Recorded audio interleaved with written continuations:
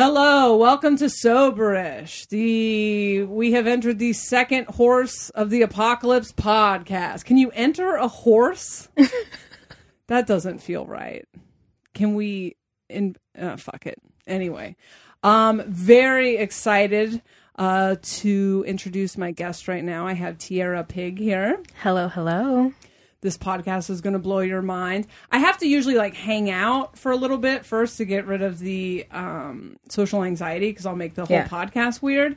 And then that took us about 7 minutes. And then it was just amazing conversation. And I just, in the back of my head the whole time was like, this has to be, get down to the microphones, get down to the microphones. I know you have a few, you're probably more organized than I am, a few talking points, but love and light spirituality, I don't resonate with, never really have resonated with it, and it misses a lot of the influences, I think, things that I have been exposed to more in kind of the circles that I follow and stuff, and I realized as we started talking about ancestral wounds in the Facebook group, that a lot of people don't even know about their ancestors. Jeez. Yeah, exactly. And so that's obviously something that we are going into ancestral wound work, I guess I would call it. But this actually, we talked, I guess it was a week ago on Instagram, and you said, I would love to talk to you sometime about being Black 5D in the South. Yes. And you said, if you ever come back to Tennessee, let me know. And I was like, I live here. Let's do this. Yep. And then a bunch of other stuff in the world happened. So tell me a little bit about your awakening. Okay. So my first awakening was in 2012. And it was what I call my love and light awakening. It was me just recognizing that I was a spiritual being, me recognizing that there was energy all around me, recognizing how this energy took a toll on me and how it could help me and how I could use my energy for good, stuff like that. And I did that for a while, fell asleep a couple times. And I want to say 3 years ago, I had my second awakening. And that was when my shadow work started. Okay. And when I got introduced to ancestral work. So 2017? Yep. Okay. Yeah. You said something really interesting in the kitchen, and I want to follow that a little bit. Most of us who woke up previous to 2012 had a love and light awakening. Yes. And man, was it comfortable at the end of that to think that we had figured it out. And I have described that as 4D, which is like the mental space, right? Yeah. And the mental space comes to these conclusions, and that is really how we healed in the mental space. But by the end of my 4D ascension, I was like, nothing outside of me can affect me, and I have to forgive those who hurt me and whatever. But it's all this, everyone is coming from a place of pain as well. You know, we are all one, you know, it's now would be considering spiritual bypassing. Yes, absolutely. But that is everything that the mental space has to offer. If you want to heal mentally without the 5D is that emotional space, like that is graduating the mental, the fourth dimensional ascension. And then we all just kind of thought we had it. Right. And then 5D shows up in the preparation for 5D shows up in 2017. It's like, now everything is valid. You know, your anger, valid. Your sadness, valid. Your happiness, still valid. Like, you have to go through all of this different stuff. And it was hard. But the main thing that I learned going through it, and I think the main thing that a lot of people need to hold on to right now, is moving fluidly through all of this, you know, not getting attached to the last thing that you figure out, you know, like that doesn't mean that that's it. Yeah. That's not it. There's always more, and not getting attached to it is a big, big part for me. Do you think it is like, it's this like need for a finish line? Yeah. It's rather than seeing it as an infinite onion, the infinite onion of trauma, you know, there is a desire to get to a finish line, to arrive at a place, which doesn't really line up with what energy is. And the weirdest realization I had in 2019 was like, I used to think awakening was this like moral thing that we were doing and we were bringing light to the darkness. Mm-hmm. And then I think it's when Ramin was on, he was like, as soon as we wake up, we're just going to start the process of going back to sleep, right? Because we're just bored energy. Dude. And it happens over and over and over again. And anyone who went through it in 2012, you can look back and see how many times you were like, well, I'm done with that. I'm going to do this toxic shit right here for a minute. And that's just how it is. And another thing with that I've come into with waking up in the 5D Ascension is we're only required to be human. You know what I mean? And I think everybody gets so wrapped up in we have to be the best that we can be. Yeah. Nobody would do this. Nobody would do that. But when it comes down to it, you're having a human experience. So when you look at the times where you mess up or you've said the wrong thing, especially during like all of this personal correcting that's going on during this time, just take it as that. It's just something to do. Every time I would find something new that I had to do, I would hear my ancestors or I would talk to them first really and be like, I'm tired. Like, I'm tired. And they would be like, well, what else do you have to do? Right. Yeah. What else do you have to do? What are you going to go back to drinking all day? You want to go back to just sleeping? Or you want to work through this shit? I just had this conversation on a Patreon Live.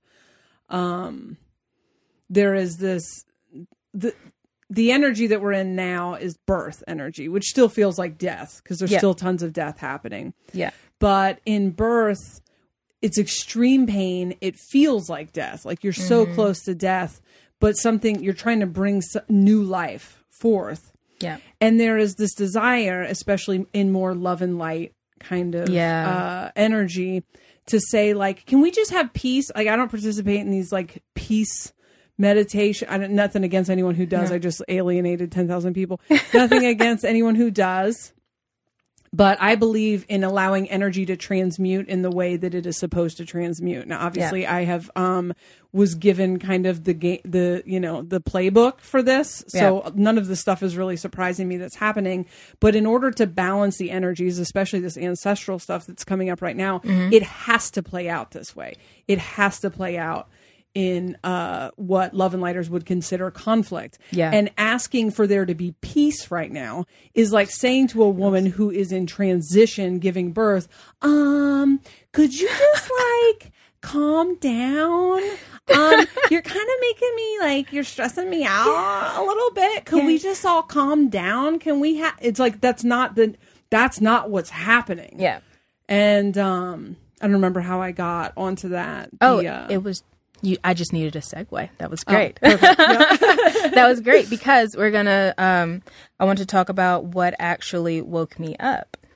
So it was my birth. It was my labor. Yeah. Oh, I love this. It was, I had the labor in 2015. Okay. But I was in a moment of not recognizing my power. And I know that this story is going to change a lot for some people because there are two layers to this. There's a spiritual layer and then there's a 3D. 3D, Black women are oppressed in different ways than Black men are. So Black men and some Black women, I don't want to generalize, but this is typically how I've seen it in my life. This is how it shows up in my life. The Black men that I come across with, they have more issues with authority figures and police officers, security guards, stuff like that. Okay. The Black women in my life that I've experienced, we have issues with hospitals and medical and like financial things, like as far as getting paid properly or getting job opportunities. That's where we find ourselves in oppressive situations. So not only was I in a situation to where me just being Black, I wasn't being listened to. So when I had issues, when I had concerns, when I knew that my body didn't feel right and I knew that something was going on, no one was listening to me. And that hits your inner child, right? Right. So not only did it hit my inner child, but I'm in labor, you know, I have my kid, and it felt like a very hopeless like situation. And it was to this day one of the lowest moments of my life. So when there's a woman and she has a lot of power and she's neglecting it, things will happen. Like everything that could happen that's bad will happen, but you'll be fine. And that's kind of a way of your higher self waking you up. Right. Because it gets you to thinking a little bit. So with my labor, my water broke at like 12 o'clock in the morning. My labor was 36 hours long. There was a time where they would come in and say, you know, your water has been broken for a long time, and if it's broken past 12 hours, we have to put you on an IV drip of antibiotics to make sure there's no infection. Okay, cool. And then I would hear something say, they're going to come in with more bad news, but you're going to be fine. I was like, okay. They would come in, and the baby pooped while he was in there. So when you actually push the baby out, we're going to have a lot of doctors and nurses in here, and they're going to grab him right away to make sure that he doesn't breathe any of that in. Okay, fine. So I wasn't contracting. So I would hear it again. They're going to come in, more bad news. You're going to be fine. Cool. They come in. You're not contracting. You know, it's been a couple of hours, so we're going to start drawing Pitocin. Okay. And this goes on for hours. I mean, it was like, you're not dilating, so we're going to put you on more Pitocin. That's going to start your contractions. I had to get 2 epidurals because my labor was so long. They had to put a monitor in my uterus. They had to do so much. And it was like I knew that every step that was happening, it was going to happen before it happened, and it did not make it easier to go through it. You know what I mean? It was tough.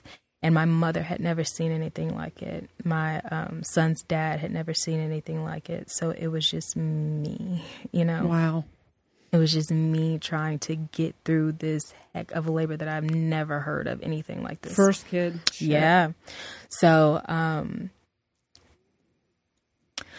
when it came time to push, they then were like, they were checking to see if I was fully dilated, and they're like, I don't know if you're going to be able to push him out. And that's when my power kicked in. And I was like, oh yeah, he's coming out. And it was 36 hours in, and they tried to tell me that all of this was for naught. No, ma'am, he's coming out. Thank you. Step aside. Holy shit. Were they saying because you were too tired?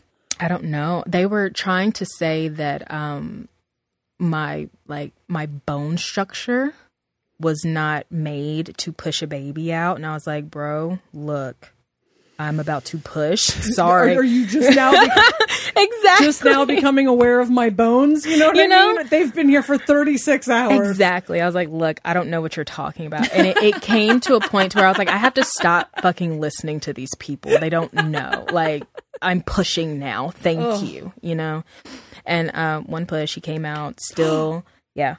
They had to take him out a little bit. He had the umbilical cord wrapped around his neck. Literally everything that could happen happened. It was so bad. But another thing that they did, and this is part of the oppressive part that I want to get into, I had the epidural, so I was completely numb. I couldn't tell what was going on. And my son let out one cry, one big one, and then that was it. And it startled me because I was like, what? Hey, this has been a rough 36 hours. Yeah. What's going on with my kid, you know? So I have my head turned, and I'm looking and I'm asking, and my friends are checking on him, and they're telling me about it. And, you know, he's good. Everything's fine. And I look down, and there's a nurse elbow deep inside of my body. And I was like, ma'am, what are you doing? Holy shit. Yeah, had no idea. Can you imagine? That is startling to just have someone inside of your body like that. You could not feel it. She did not say anything. It was nothing. Complete invasion of my space, my body. Ugh. And I was like, what are you doing? And she said, oh, I'm just removing your placenta. And I feel her literally pulling. Exactly. She's pulling at my body. And I'm like, no. And that right there is something that I still have to heal to this day. Like, I just got Reiki done on it. I do womb healings every day. Like, that really affected me, and I did not know how badly that affected me. Because being a woman, our womb and our heart center is so incredibly vital to us. Oh. And that traumatized my womb like no other. So we're still working on that. So yeah, that was how I moved into awakening. That spiraled me into a lot of postpartum, and I was there for. I started to come out of it in 2017. Did the ripping of the placenta? This is just bringing back all of why I'm so pro home birth. Did that injure you? I don't know. Okay, I don't know. I know that I had some crazy blood clotting happen. Mm-hmm. The thing is, the type of oppression that happens in hospitals, that I don't know. Yeah. I don't know what's supposed to happen during a birth. This is extremely common also for Black women in birth. Yes. The mortality rate is very high. Mm-hmm. So it's something, if you're not aware of that, something to look into. Absolutely. I had to go back to the hospital. My baby was 4 days old. I had a 4-day-old baby, and my calves were as round as my thighs because of how much water I was retaining. I couldn't lay down because if I laid down and took a deep breath, you could hear the gurgling from the water in my lungs. And I kept calling and I kept telling people, hey, this is what's happening. Hey, like something's wrong. And they would send me home. And it got to the point where I have to give a shout out to my mother, because she came up to that hospital and she did not leave until something happened, because I had never been in a situation where no one listened to me. And I didn't know what to expect. It was my first labor. I didn't know if I had done anything wrong. I didn't know if, had no idea. And I would have died. Like, I would have absolutely died. Yeah, so shout out to moms. Yeah, this is, I could easily go down a anti-hospital birth path right now. Yeah. That is like a very, very common story though for Black women. It's, yeah, I'm gonna. It's okay. Yeah, because I want to get to your awakening story, but it's such a huge. I am going to do a little bit of birth stuff just because for this. Your intuition was guiding you the entire way of what was happening, because you are a woman and you are designed to give birth. It's something like we're made to do it, and this particular system is set up to be the opposite of everything your intuition would tell you to do. We're laying on our backs. We've got weird lighting. We've got strangers putting their hands inside of us. We've got beeping and judgment and, lying on your back. I don't know what your calves would have looked like if you could have gotten up and walked around. Yeah. Chemicals pumping in on IVs. And I'm not anti-medicine. I'm not pseudoscience. Yeah. I do recommend that people educate themselves on. We're just over here flashing each other. We both wore sundresses to do a podcast. But I love that the entire time your intuition was like giving you the heads up. Yeah. Do you feel like that was your guides, or? I honestly think that I group them all together, like ancestors, spirit team, spirit guides, higher self. I don't care who it is. I love them all, okay. And I listen to them, So it makes sense that it was my intuition. It also makes sense. She just popped up. Sorry. It makes sense that it was my Aunt Shirley as well, because she came to me in a dream once I found out I was pregnant to let me know that she knew that I was pregnant. She would be there. Yeah. So she has really had her hand in the protection of me and my son on things like that. So I have to give her a shout out for that too. Hello, Aunt Shirley, you said? Yes. Hello, Aunt Shirley. Yeah, I know some people know the name of all their, I just say the aliens, because they look like aliens, but they're just, they have one voice, but there's multiple of them. And I don't feel connected to ancestors. Everything feels very not Earth, but I know that I have Atlantean trauma. Gotcha. And so I think part of my like, I'm not from here shit comes from that I'm still starting to work through. But that's kind of skipping ahead. All right. So birth, postpartum depression. Yes. I was depressed for 2 years. No one really recognized it as depression, not even myself, to be honest with you. Everyone just thought I was, she's upset.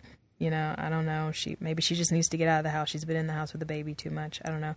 But it was, I obsessed about, it's going to sound so weird, but I obsessed about my son's death so much, but it was preventing it. It was, I couldn't drive anywhere because not having my eyes on him long enough for me to drive. Oh no.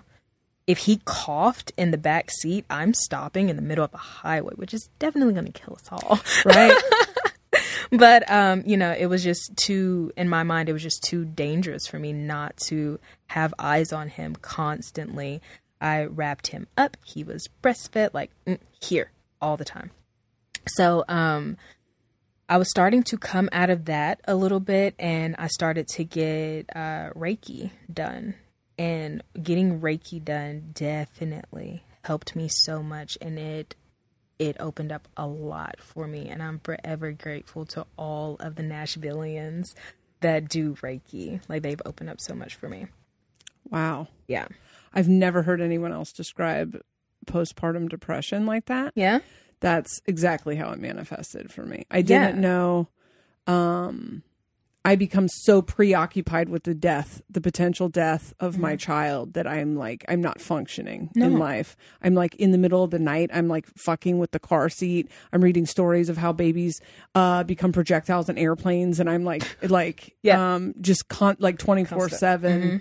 And then I had to clear that attachment. Like the aliens were like, you have to accept the death to get through this. And I would just have to sit there and like cry and accept this is autonomous being that they chose to come to the planet. And they want to leave, they can leave, which is weird because if you see me parenting my older kids, you're like, do you like them? Or like, I'm just like real hands off, but, it's like anxiety, right? It's like postpartum anxiety. Yeah. And my personality's gone. My magic powers are barely existent. Was that your experience as well?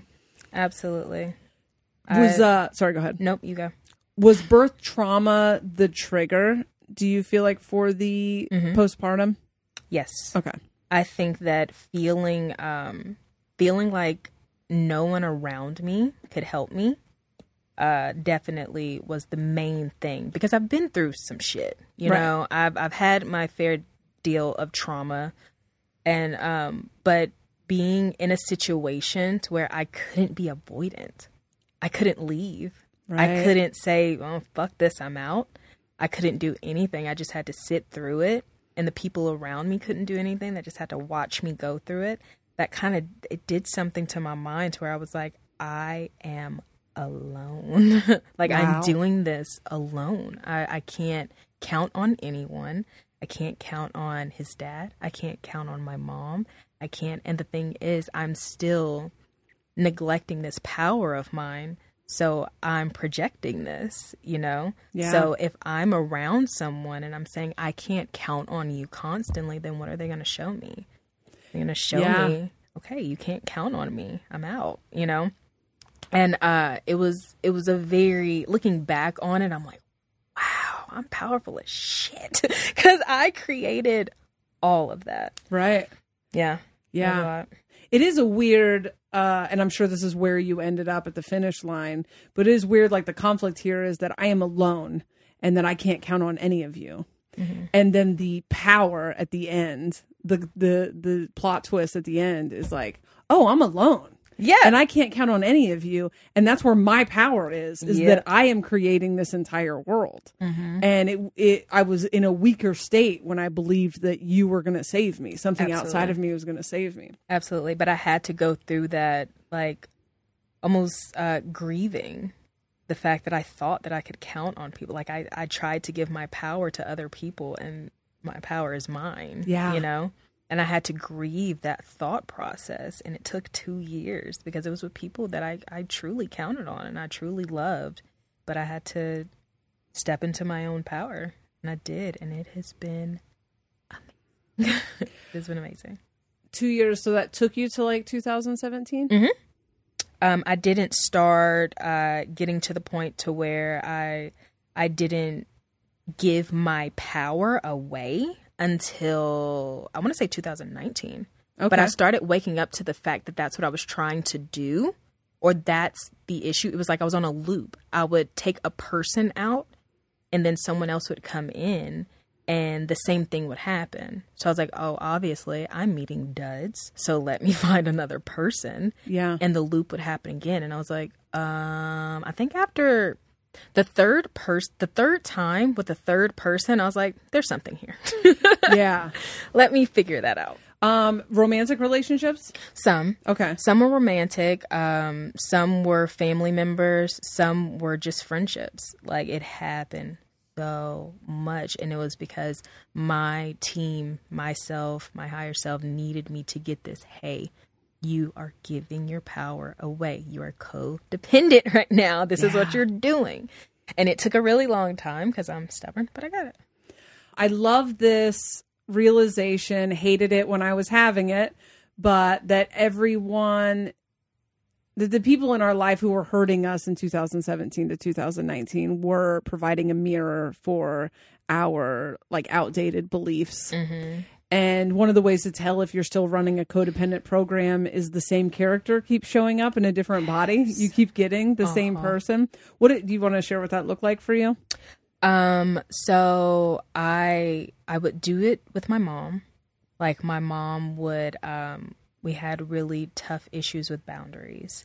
So if I would say, hey, I don't want to do this, she would like flip her shit. You know what I mean? And I felt like it was way too much for what I said I didn't feel like doing. Yeah. So that would be me and my mom not talking for a couple of months.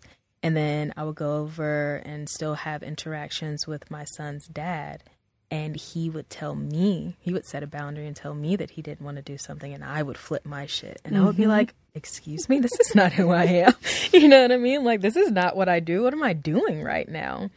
And that would result in, when we were roommates at the time, but that would result in us not talking for a couple of months. And then I had a partner that I was with, and she would set boundaries, and I would flip my shit again. And I'm like, excuse me, what is this? Why do I keep doing this? You know, why does this keep happening? And then once I felt like I got my co-parent under control and I got my partner under control, and I would try and go have some sort of relationship with my mother, it would start all over again. And then I think it really hit me once it got into my friends' circles, and I felt like I was having a hard time setting boundaries with them. Yeah. And I was like, oh no, I'm not going to have any friends. Like, I'm not, like, what is this? So it was like all around me. I couldn't get away from it. And whichever way you want to flip it, whichever way, if you want to say that it was me working through loops with other people, that works. If you want to say that it was me projecting it onto other people, that works as well. Either way, it was a lesson that I needed to learn, and I was being very, very stubborn. And it was like being in a house of mirrors. Yeah. You know? And I was like, why do I keep seeing this ugly reflection? And eventually I was like, oh, it's me. It's funny that we're like curled up on the floor like, why? Yeah. And then it's like, oh, got it. I put these mirrors here. Tight. Yeah. Cool. So do I start the healing now, or how do I fix this? And it's amazing. Once I got in line with accepting the fact that I could be the problem and accepting the fact that I had work to do, it just started falling into place. Like, teachers would show up, healers would show up. And it just worked out. Easier. Did you have a harder time becoming someone who sets clear boundaries or someone who respects clear boundaries?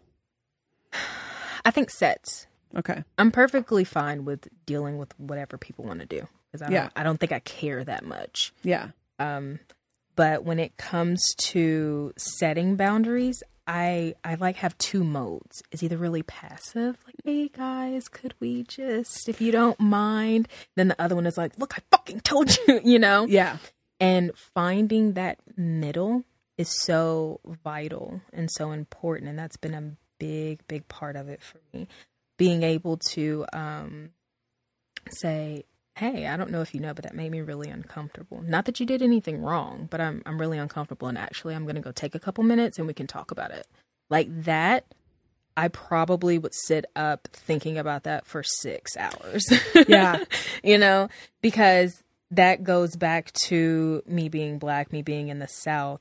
When people look at me, they already think, oh, she's mad. You know, she's angry. She has a reason to be, all this good stuff. When honestly, even if I am, I still have the right to tell you, you know, hey, this is a boundary for me. And it's so easy to end up being like tagged as, oh, you're emotional or you're sensitive or anything like that. And I'm getting to the point to where I'm like, yeah, I'm emotional. That's okay. Mm-hmm. Yeah. You should be too. Get into it. But it doesn't change the fact that this is a boundary. Right. Whatever you want to call it, respect it. Right. Cool. So it's been difficult, but we're doing it. I feel like I took boundaries as like extreme rejection in my wounded state when I didn't even know I was wounded because I ascended in 2012, you know? And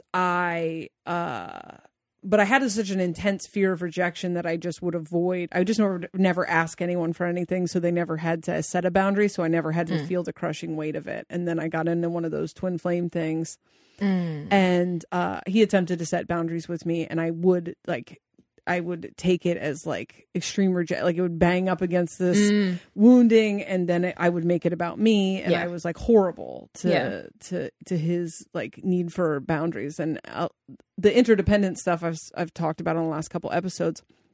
There are people that hear that and they go, so we're all just going to be pieces of shit now. We're all just going to be, when I'm saying like you're responsible for your own happiness. Yeah. You're not, like, nobody else is responsible for your happiness.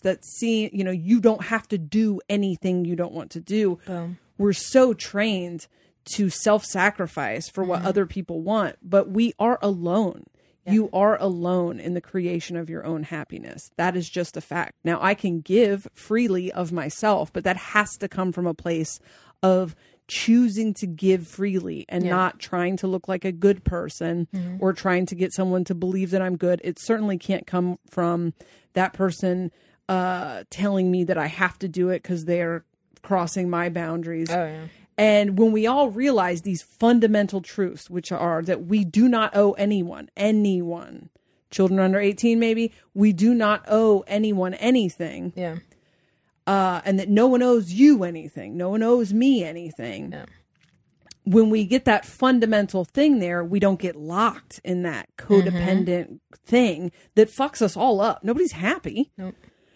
And then I get to do energy exchanges with you from the heart space and not from this fake ego space of trying to appear good. And then nobody's holding anyone hostage. And then when you tell me I'm not really comfortable with that, do we not, you don't have to be a dick, you know, but like, hey, this is not really something I'm into. It's not I'm not trying to look good or be the good person. I'm like, usually people don't have to set boundaries. When everyone's tuned into energy, it's rarely needed. Exactly. People tell you know what I mean? You can tell someone doesn't want to be touched if you pay attention to their body language. I put myself Corona was amazing for this week. And I just tell you, Corona got everyone out of my aura. But I place myself, touching people is intense for me. It's a trauma. I think energetically it's also a lot for me. Yeah. So in the grocery store, it stresses me out to have people coming close to me in the aisle or what. Yeah, Corona's been great. But, so and I recognize that body language in other people. So boundaries are probably going to be clunky. Has that been your experience? You kind of have to clunkily set them. Did you try to set boundaries that aren't boundaries in the beginning? Like, my boundary is you have to call me back. No, my experience with boundaries has been I'll set a boundary, someone doesn't acknowledge it, and I judge it. And then something in the same moment, like 5 to 10 minutes later, someone sets a boundary, I ignore it, and then I'm like, holy shit, I just did the same thing. You know, so it's like an understanding. I'm in an understanding level of this is what it feels like to not have your boundaries respected. This is what it feels like to be judged so hard because you just judged them so hardly for not respecting your boundaries. So it's like I'm navigating the entire energy of setting boundaries. It's been a lot, Yeah. but it's I don't know. It's been good. I set boundaries, and if I feel like they're too strong, I have no problems with going back and saying, "Hey, I'm trying to navigate this a little bit. Sorry, that might have been too much. Let's talk about it so you can understand where I'm coming from." But not a lot of people can reciprocate that, and that is also a boundary that I respect. You know? Yeah. So not a lot of people can be vulnerable in that sense of talking about it, and a lot of people will be triggered by me setting boundaries, and I have to respect that. We'll get there. It's fine. Do you feel like boundaries are a phase in the ascension? Like it's like a phase in you have to be like so healed already. And this is not a value judgment against people who aren't healed yet, but like you have to get to a certain place of healing for boundaries to be something other than disrespect. Yeah. Yeah, that's how a lot of and when I'm thinking about these issues, I'm thinking about family. Like, cuz I do a lot of like generational healing. So I have to address certain things that happen between me and my parents and my elders so that it doesn't go on again. So that's a lot of the work that I do. So setting boundaries with my mom or with my older brother or someone like that, it's clunky. It really is, because they don't understand. They've never understood me, and now they don't understand me, and I'm speaking with a certain like tone. You know, I have a little bit of authority behind what I'm saying, and I mean what I say. Boundaries are so foreign to my family that when I set them, they don't think I'm serious, and I'm like, oh no, I'm serious. They think you're joking? Yeah. They think I'm joking. And I'm like, no, I'm very serious. So it takes, if you could imagine saying something and someone doesn't take you seriously to the point where they think you're joking, and you have to break that, and you're right back to tension, you know, and you have to sit in it for a minute. Yeah. And they don't know what to do with it. And I have to be patient with that, though. Like, what am I going to do? Get angry? Yeah. You know, like I have to be patient. I have to let them flail the way that they need to. And let them know, hey, when you're ready to talk, I'm here. Yeah. But still, I'm not doing that. Yeah, I've been similar position with family stuff. I think it was completely foreign to me in October of last year that I could just decide that I didn't want to do something that other people would perceive was selfish. I might have said that wrong. Like that I could do something that everyone else would perceive as selfish. It was completely. So what I used to do is what everyone does is we find dishonest ways to sabotage relationships that we don't want to be in anymore, rather than just say, I don't want to be here anymore. Yeah. Right? Yeah. We create fights, we create conflict, we deactivate, we do these things, and it's dishonest. It's not honest. And a lot of what I'm saying about end relationships you don't want to be in anymore. Be honest and be the bad guy. You know, that's a controversial take, but you don't have to be in a relationship you don't want to be in anymore. You don't have to let a parent live with you if you don't want to have the parent live with you anymore. That's fine. And I had never been honest like that in my life. I just people pleased. And then when I couldn't handle people pleasing anymore, I would deactivate, I would ghost, I would make up an excuse to get out. I would let my money run down to zero so I could no longer provide, like all these very like wounded child ways of getting out of things I don't want to do anymore. And I don't think 5D allows for dishonesty like that. It definitely doesn't. That leads me to think about the foundation of my spiritual journey. The first step is honesty. If we can't get past honesty, then there is we have to tackle that.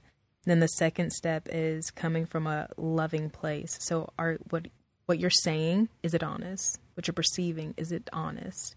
What your the people that you have around you, are they telling you the truth? Are they being honest with you? Okay. Now, are you guys coming from a loving place?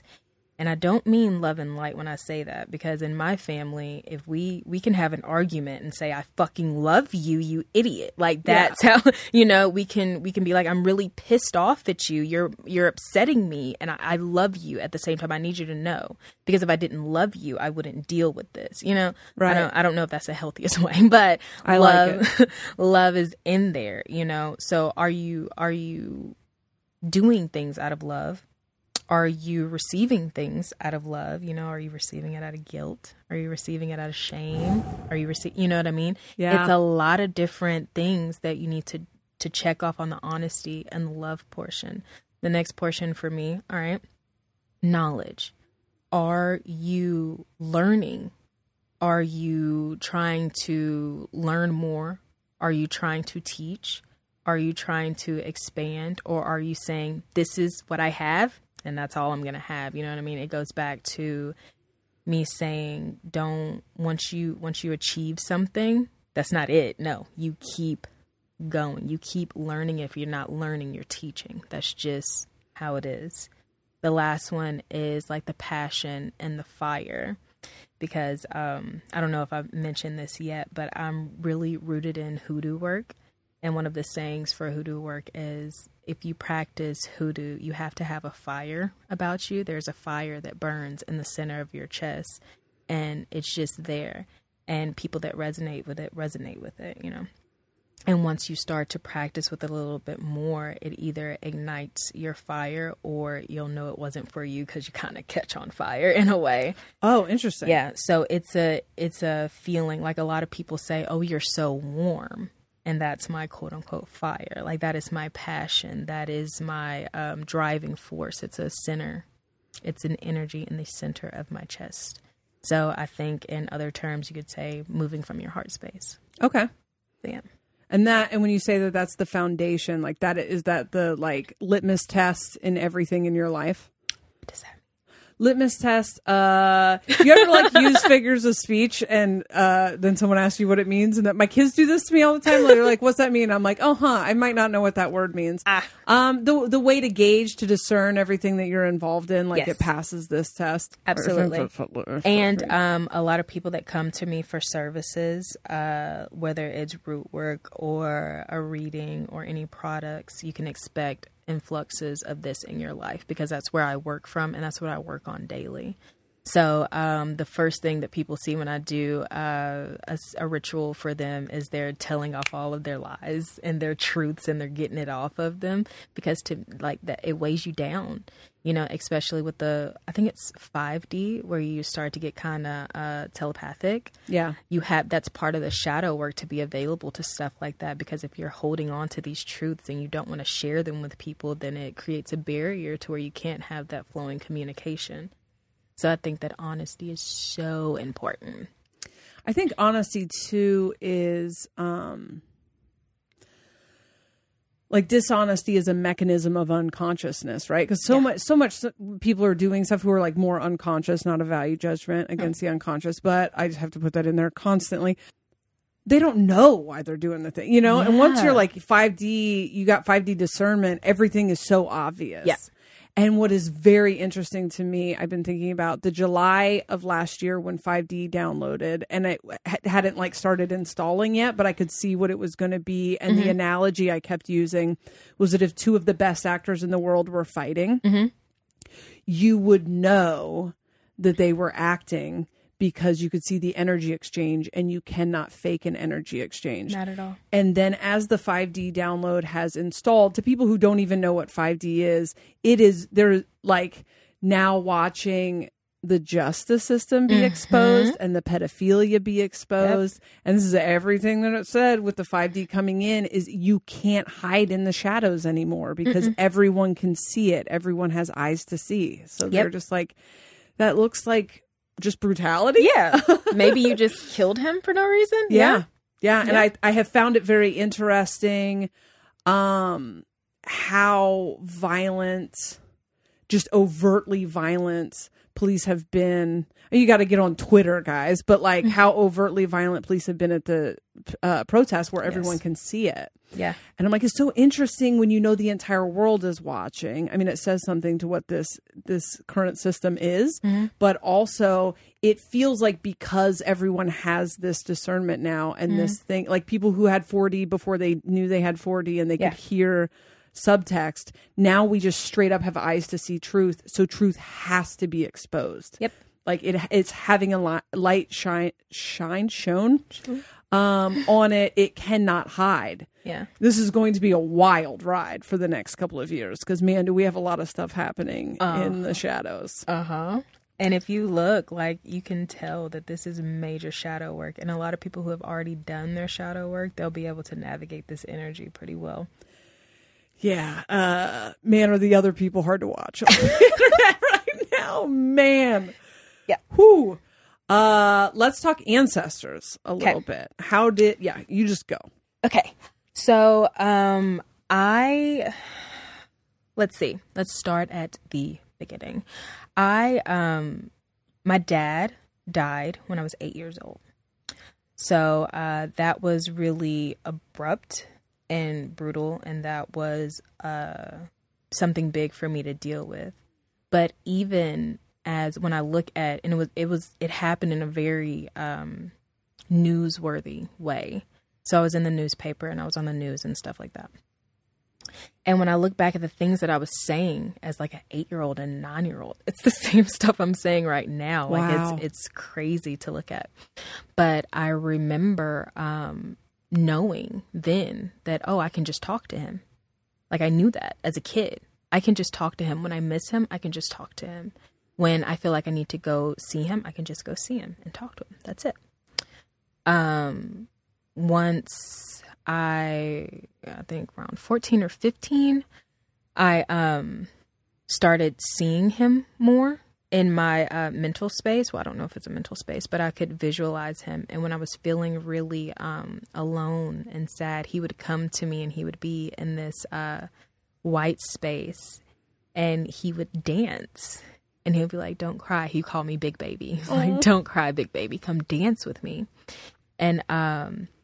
And there would always, he would show himself to me through yellow flowers. He would show himself to me through, every time me and my mom are together and he wants us to stop arguing, he plays Jodeci on the radio. So every time we get in the car and there's like tension, Jodeci will come on. I'm like, fine. You chose her though. So why don't you come down here and get her together? You know how she is, So it has always been there for me. It has always been there for me to communicate with them.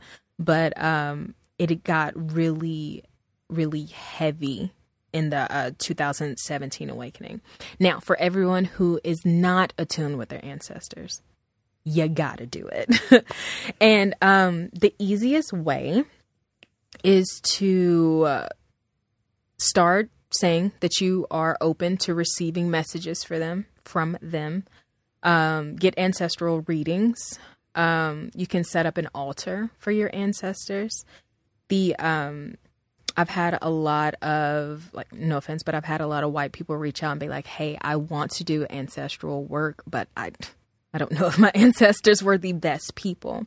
So if you want to make offerings to them, or if you want to set up an altar in their honor, and you want to discern between your good ancestors or anything, I just put on a piece of paper all honorable, known, and unknown ancestors. Okay. So it represents your honorable people because, I mean, we all have some, we all got those cousins that just didn't do right, So I put on there all honorable, and anybody could do that. And you would need recognition. So it could be that piece of paper along with pictures or any physical thing that you have of theirs. Some people say you need 2 glasses of water. I know that 1 will work just fine. Once you start getting a little bit more fancy, you can add 2 for your paternal line and your maternal line of ancestry. And then you need a candle. And that's it. All you need is representation, water, and a candle. Now, if you want to get more fancy, you can add certain adornments to it, things that remind you of them or vice versa, things that once you see out, you're like, oh, that reminds me of so-and-so. Offerings, you can do their favorite meal or any meals that you have, just set aside a portion for them and put it on there. Make sure you take it off before it goes bad. Fruit, vegetables, anything that'll last for a while. Plants are good. And once you get attuned with that area a lot, sage it really well, keep it nice and together, you will feel the field around that. Like it just feels differently, and you'll feel their presence. And they can communicate to you in a number of different ways. I'm sure everyone knows about the angel numbers by now. Just different synchronicities, seeing different numbers, seeing different names. I even see my name sometimes. Music, like I said earlier, certain movies. The last movie that me and my dad saw together, I'll see sometimes, and I'm like, hey, so he's trying to let me know he's here, you know. Even if it's something simple, you don't have a lot available to you. If you have Pandora on your phone, you can say, okay, ancestors, what do you have for me? And put your Pandora on shuffle.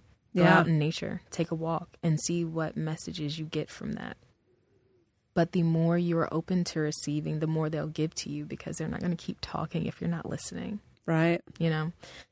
So yeah, ancestral work is amazing, because if you think about it, you have so many people willing to ride for you, to protect you, to help you with your manifestations, to help you with these messages and these insights. And they want to.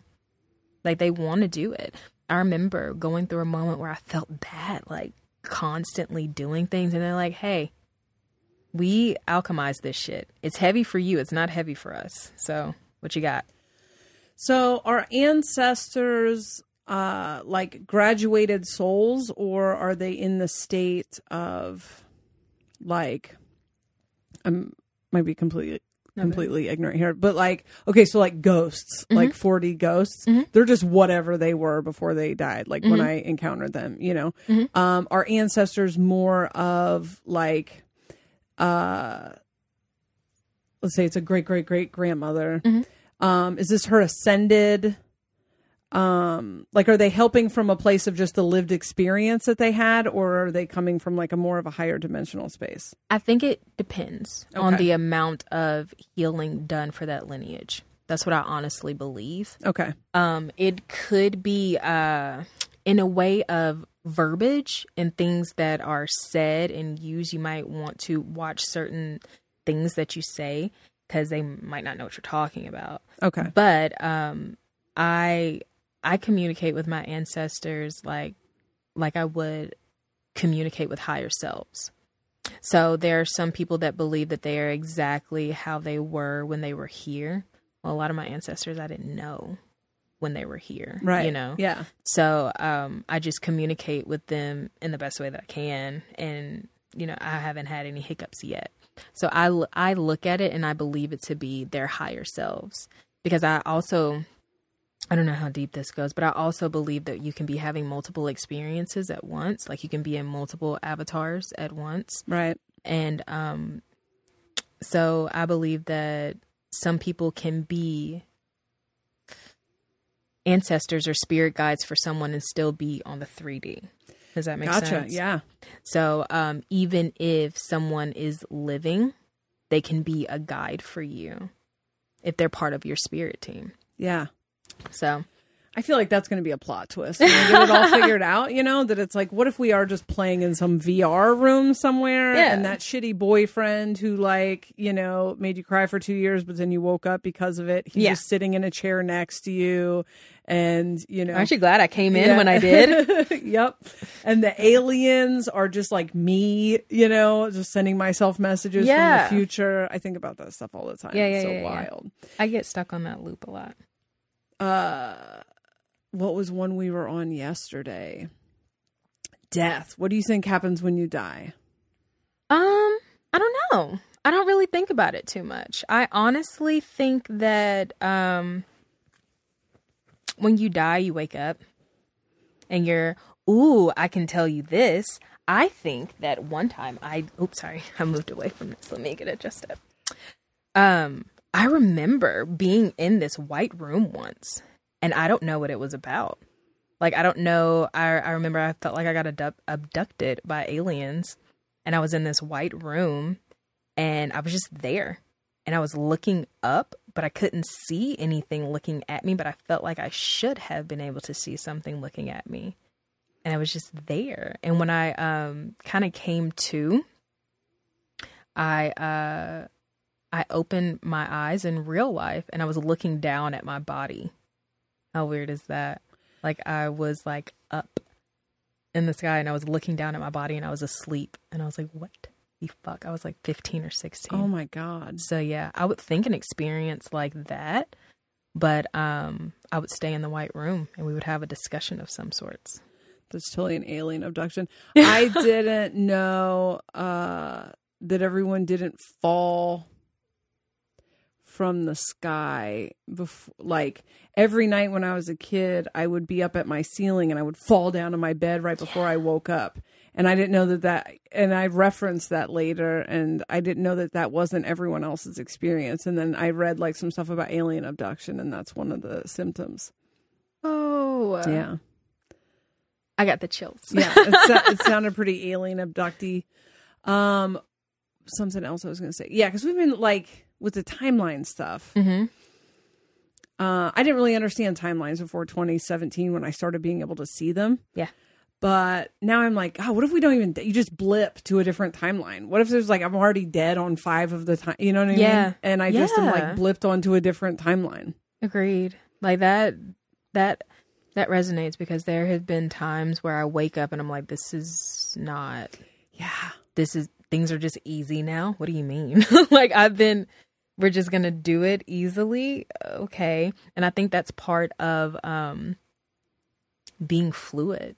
We might be doing a lot of timeline jumping, and our truths might change a lot, and our reality might change a lot. And in order for you not to lose your shit, and in order for you to not combat what's happening, you might have to learn how to navigate this, waking up in a completely different scenario and being like, all right, this is what we're doing now. Yeah. You know, all right, it's no longer easy. It's hard. Okay. We always verge to the left here. Weird. Okay.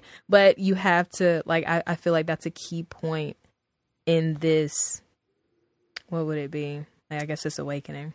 Yeah. This phase of the apocalypse, I guess it's, I don't think we said this on the podcast. We were talking about the, like, this and that, and allowing all of the paradoxes. The further you go in this, it's everything is such a paradox. Like, everything is contradictory to the thing that you learned yesterday. And it's getting to the point where it's annoying to try to be a person who articulates it for a living. Yes. Because it's the energy of things. Something I learned today was I've been talking a lot about getting rid of guilt and obligation. Guilt and obligation has to go. Like, you cannot move into 6D energy, which is about passion and what makes your heart sing, until you have dealt with the last of the 5D wounding. I don't last, is probably an exaggeration, but guilt and obligation and the boundaries, to go back to that, you have to do what's right for you without trying to seem good. Yeah. And I get people who call me a lot for, like, I want to know what I'm supposed to do. What is my purpose? Yeah. And all that comes out is water cards. 6D is all wands for me, and 5D is all cups. Makes sense. And I'm like, you're still, who are you catering to in your life? And it's like, well, my mom this, and my, it's almost always mom and significant other. You ever notice that? Yeah. And I'm like, you don't want to be in this relationship. Why are you in this relationship? I just also hate that my job is just like, telling people to break up all the time. But, like, what are you doing here? And it's like, well, I don't like, I want to be a good person. No, you don't. You want to seem like a good person. Yeah.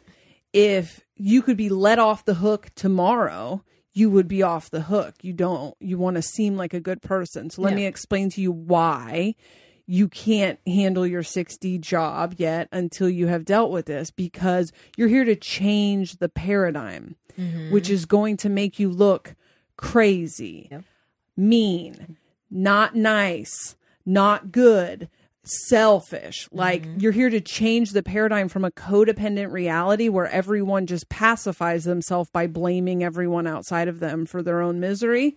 And when you disconnect from that and start to speak your truth and the truth of the higher dimensions, you're not going to look like a good person. They're just, everyone thinks I'm a piece of shit now. I don't know what to tell you. Like, same. Don't worry. See you in 10 years when you share my morals. I don't, sorry. I don't like, I say that as if it doesn't still bother me sometimes, but like, I had to just like cut that stuff loose and just like, I'll see you guys on the other side. Like, I don't, I'm just going to go hang out with everyone else that everyone thinks is a piece of shit right now and wait for you guys to figure it out. Your morals are based in bullshit. They don't work. Like, you're all miserable. You weren't happy when I was catering to your every desire. Exactly. So it didn't make you happy for me to be miserable, you to be miserable. So now I'm breaking out of it to try something else. And now you're not happy again. Well, okay. Yeah. And it is the, guilt is trash. Yeah.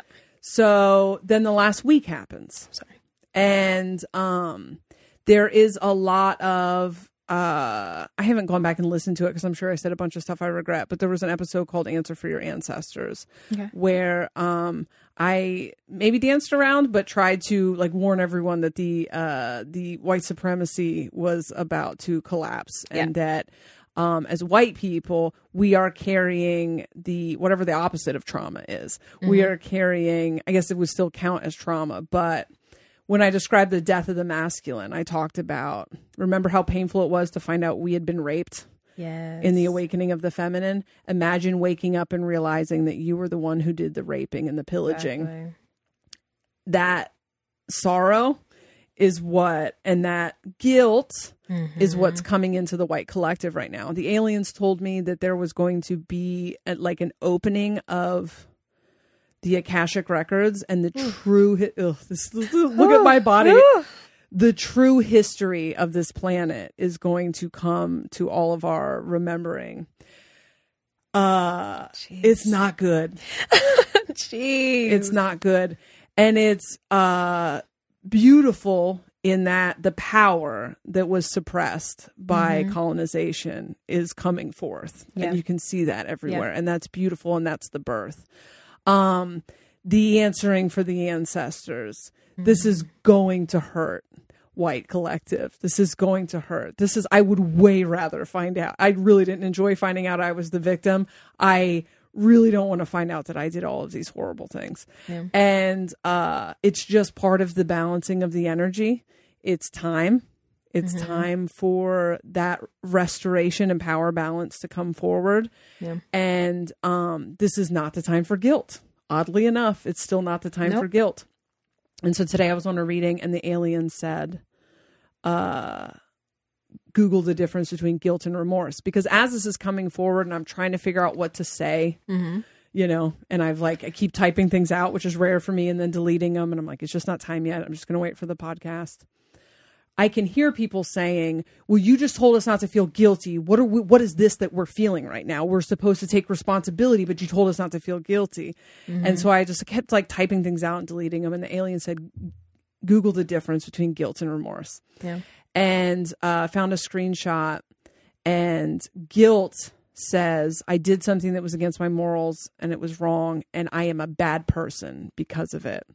And remorse says, I did something wrong and I'm going to make it right. Like I am going to change and I'm going to do something different. And I'd been trying to put my finger on what I didn't, the energy as all of this revealing and this balancing is starting and this birth process is starting, trying to put my finger on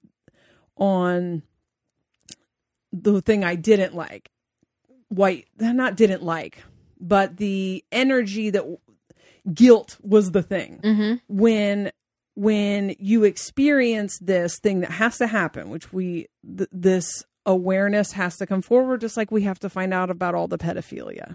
Luckily, you don't have to wake up and realize that you're a pedophile. as this comes forward, when it comes forward through a place of remorse, you can stay in a balanced place. It doesn't feel good, but you can say, okay, we did something wrong. And I live in a system that I've benefited my entire life from this system. And I am currently, the odds are all stacked in my favor. I am holding energy that is not mine, that was raped and pillaged and stolen from other people. Yes. And I am going to be an active participant in returning that. Or you can go, oh my God, I'm a bad person. And what you do in that moment is like the energy exchanges from people who are just channeling guilt was just like DMing Black people and asking them, what am I supposed to, like, there was so much cringy. I was oh my God, man, watching people find out watching white people find out about white supremacy has been really cringy for those of us who were well aware of it. Jesus Christ. But guilt will make you do stuff where now you're making it your victim's problem to fix you, because you're trying to get someone to tell you that you are good. That's the difference.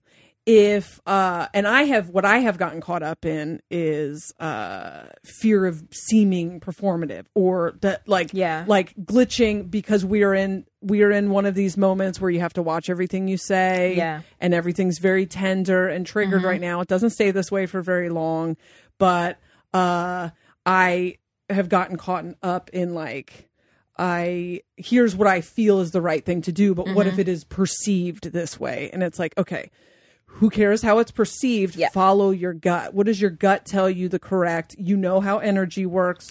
You've known this was coming. What is the correct thing to do here? You're probably going to fuck it up. And then the cool thing is people can say, hey, that crossed my boundary. Or, hey, that's actually not helpful.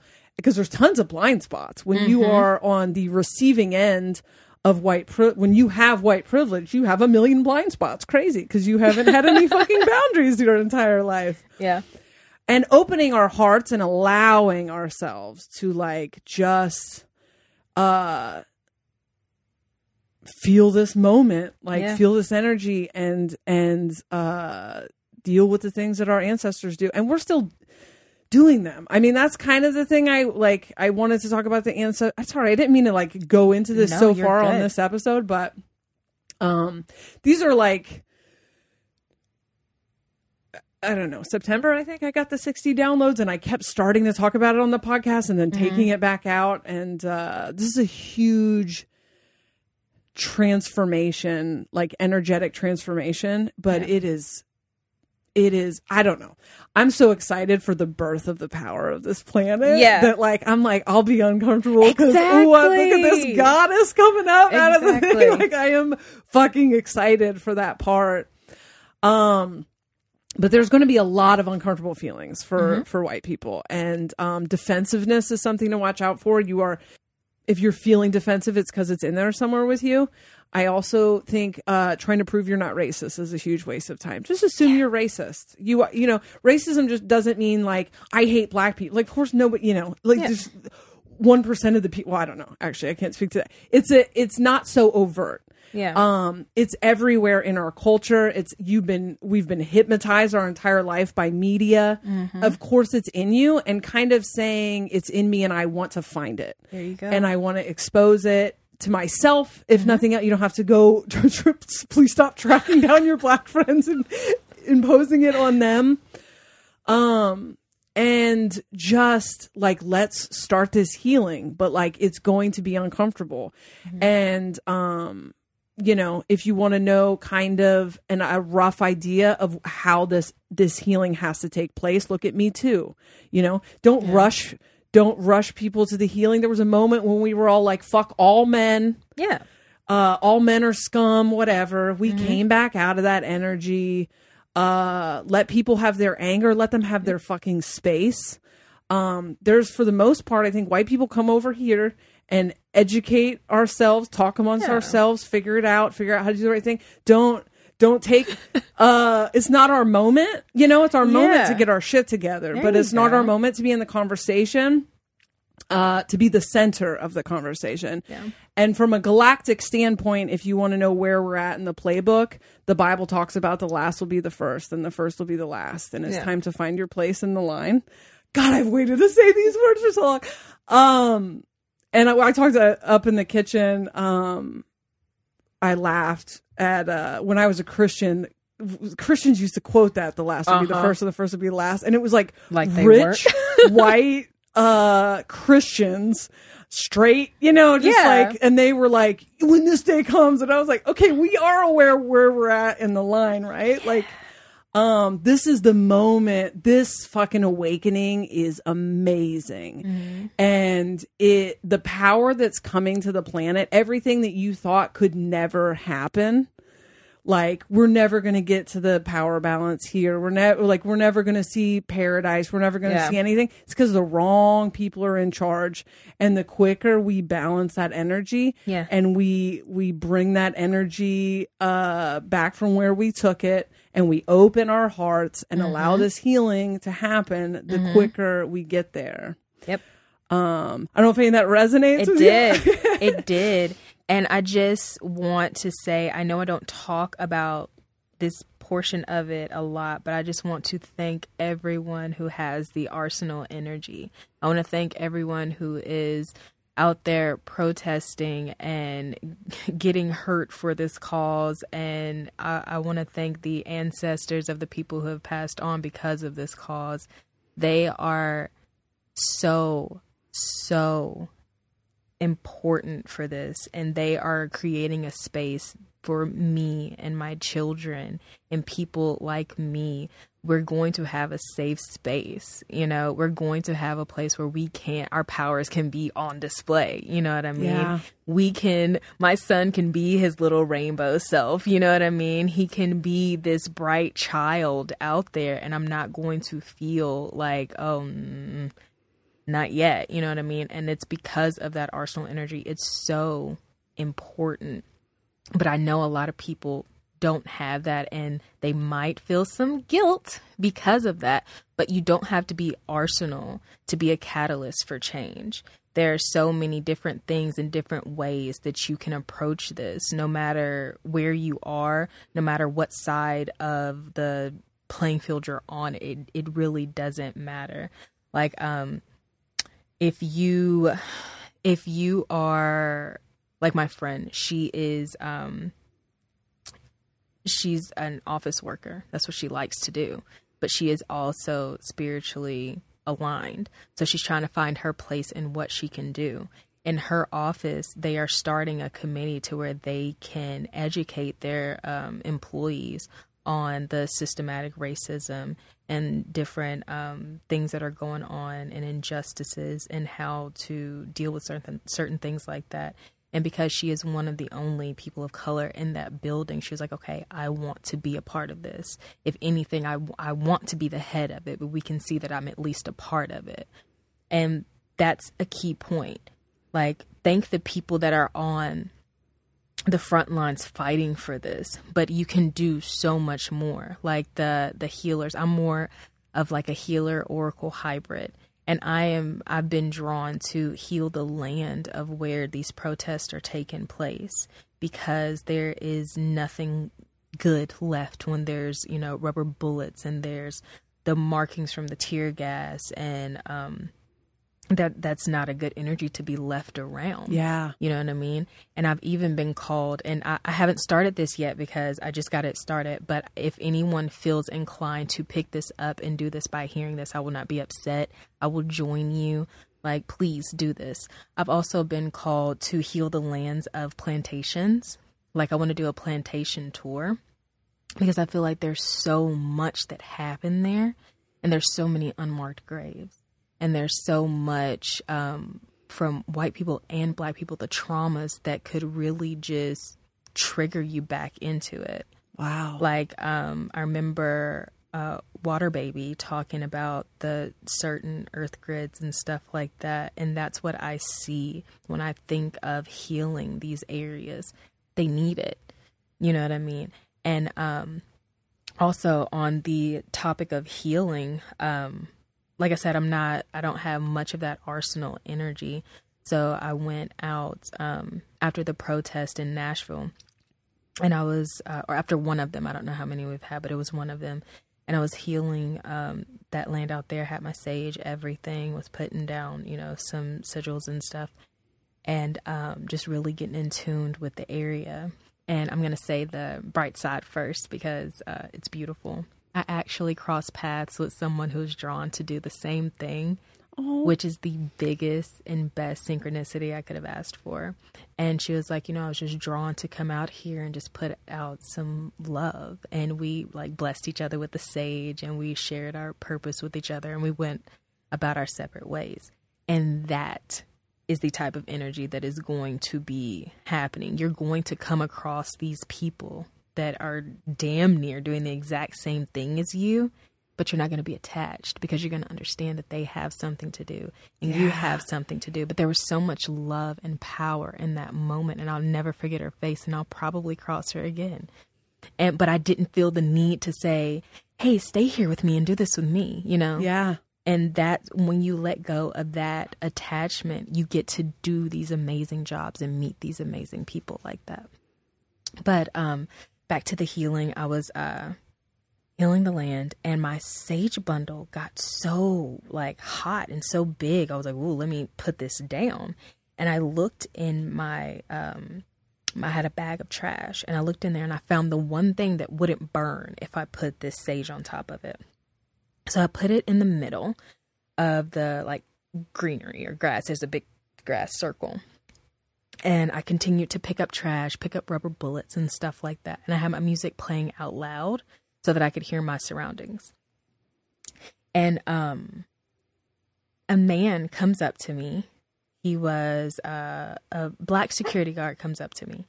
And he was like, oh, ma'am, now you can't be doing that. And I was like, what do you mean? And he said, you can't do that. What you're doing is destruction of property. So I was like, oh, okay. So I just looked at him for a minute and let him understand that I'm not, not afraid, not triggered, not anything. I'm accepting what you said. Okay. And he was like, so what are you going to do? I was like, I guess I can extinguish it with water. So I walked over and I turn around and I see a white man stomping out the sage, and he has the piece of trash in his hand.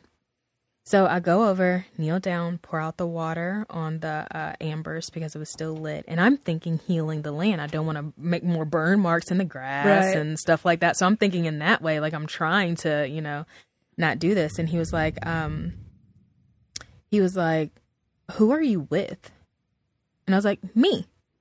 And he said, yeah, who are you with? So I looked around and I was like, no, it's just me. I'm here by myself. And he was like, why would you set this on fire? And I was like, oh, no, I'm here picking up trash. That's what I do. I go around, I pick up trash. I'm not with anyone. And he was like, this is a part of the plaque that we're looking for. And I was like, oh, okay. And he was like, why would you set this on fire? And I was like, So I sat there and I had to look, and I had to recognize from a healer standpoint, he's triggered. I am a trigger for him because he just had something very big happen to him. So this is how my thought process is. I'm not saying he's right. I'm not saying he's wrong. Yeah. I'm saying he's triggered, and I have a choice. I have calmed my mind to the point where I have a choice. I can feed into this trigger. I can see him for what he is. He's not well right now. He's going through something and he's not well, and I'm not helping. The point of me coming here was to help. So I had that thought process quickly, and I was like, okay. And I just said it out loud. I said, okay. And I just stood there now what? Okay. And he's like, I'm going to have to ask you to leave. And I said, okay, I'll leave. Because it's not in me to fight it. It's not in me to argue it. That's not me. And I don't feel guilty for that. That's not my role in this. And that's not what I'm going to assign myself to do. If I wanted to go out to help and I'm no longer helping, okay, I'll leave. Now, I'm leaving and I'm still picking up trash, and he's getting more and more triggered. And I see him, I hear him, he said, what part of get don't you understand? Is this the security guard? Yeah. Okay. No. There's a white man. Okay. There's a white man. He's like, what part of get don't you understand? And I have Arsenal ready to fight. And I keep walking, you know, and the security guard is like, okay, he's not playing. You need to leave. And I was like, and I turned around because I don't want to seem passive. I want to make sure they understand I'm not passive. So I turned around, I looked at him and I said, I'm leaving. Okay. I'm here to pick up trash. So I'm going to pick up trash on my way out. You're fine to follow me, but I'm leaving. So I'm doing what you asked me to do. I turn around, continue to pick up trash, and he continues to follow me. And I get like down the steps and a little bit away from the white man, but the security guard is still following me. And I hear, step to the left. So I did. And as soon as I heard step to the left and I started to, I hear like his keys and I hear him start to kind of like go. You know how you can hear someone rustle a little bit? Yeah. And I turned around and I don't know for sure, but spiritually and intuitively, he was about to push me, you know?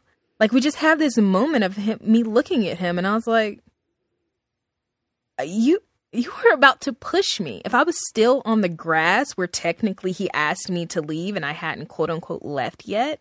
Wow. He would have pushed me, you know? And, that brings me to another big point. Seeing how people are, the people who are having an issue, recognizing that the time of white supremacy is over, are reacting in the same way that narcissists would react in a relationship where someone is taking back their power.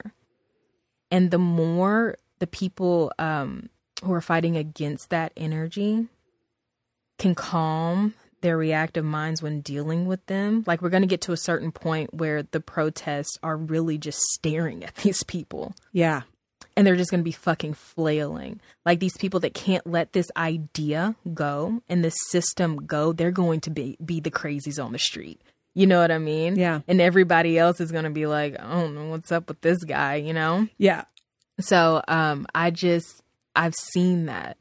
And I see it time and time again. And that's what brings me comfort.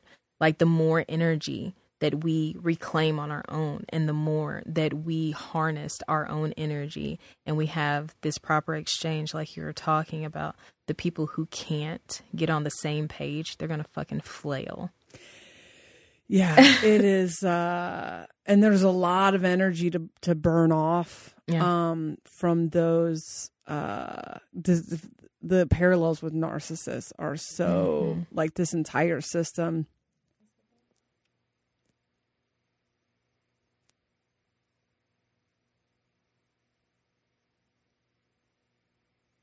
Okay. They're trying to get my attention and I'm trying to pay attention to you. I just see these white freaking balls of light and I'm like, okay, I'm trying to be here though. Sorry. Go ahead.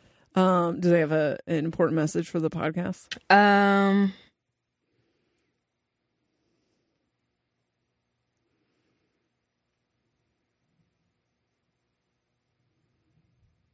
I just keep hearing get your cards.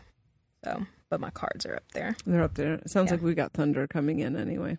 Hey. Oh, hey. I'm the thunderstorm lady, so it's probably what it is. Yeah. I call thunderstorms. Sorry. Yeah. Well, I've seen your work since I've been here. They are no joke. We had no power for like 3 days. Oh, sorry. We got a generator. It's cool. Okay, well, if there was a weird edit right there was some stuff I wanted to take back out of the podcast, but so weird redacted. I do, and we're probably getting, I don't know how long, it's been a long time. I want to talk about services and products that you offer because the people of Soberish love to partake in the services and products that Let's offer. Do it. I do ancestral readings. So my readings, I tap into the energy of our higher selves, our ancestors, and our spirit guides. And I channel messages from them to you. As far as, I also do root work. So any type of rituals regarding an oppressive situation, or if you're struggling to embody certain characteristics, I do that as well. And I don't work with any goddesses or deities that's important to some people. Okay. I harness the energy of the earth and universal energy. So that's where my energy comes from, and I harness that and use it for us. And I also have like different body oils, bath salts, and stuff like that. It just depends. I do small batches right now. I'll do bigger batches if there is a bigger demand. It is all found on 11thanddelphi.com. Delphi is DELPHI. Yes. Yeah. I'm going to add an A for some reason. 11thanddelphi.com. And there's something else I wanted to add, but I'm forgetting. Oh, yeah. As far as my readings, I have the option to do a video call, a phone call, or just messages, because I know that some people get really anxious about phone calls and video chats. So, yeah. I love that. I love that idea. That's so smart. Yeah. Where can people find you? Social media? Social media, 11th and Delphi. And that will be on Instagram and YouTube. There will be some general readings for Arsenal, Oracle, healers, and image setters coming soon. I love that. If you want a reading, hurry up and get them while you can, because I'm phasing readings out so I can focus on Patreon and Imagination Project. Otherwise, Imagination Project's going to take forever. JessaReed.com. Jessa Reed Comedy at Twitter and Instagram. Be sure to be checking your podcast app for the next 5 to 10 days, because we're going to be dropping a bunch of episodes.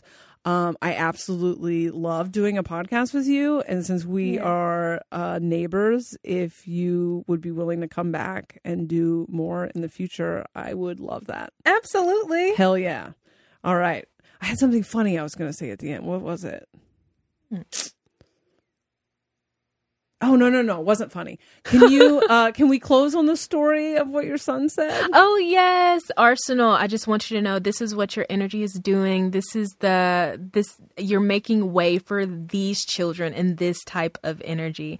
So my son saw a rainbow the other day and he was like, Mommy, you know, I used to be a rainbow. And I was like, no, I didn't know that. And he was like, yep, I was so happy and so beautiful. And you can be a rainbow too. Oh, isn't it the sweetest?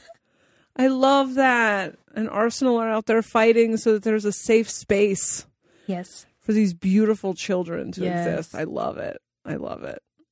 All right. We'll see you guys in a couple days. I never know how to end a phone call or end a podcast. I do like readings all day or just these awful endings. People always end up messaging me after. They're like, I don't know if that was weird. And I'm like, it's not you, it's me. I like can't hang up a phone. Anyway, Mark, just cut the mic. That was awesome. Oh my God.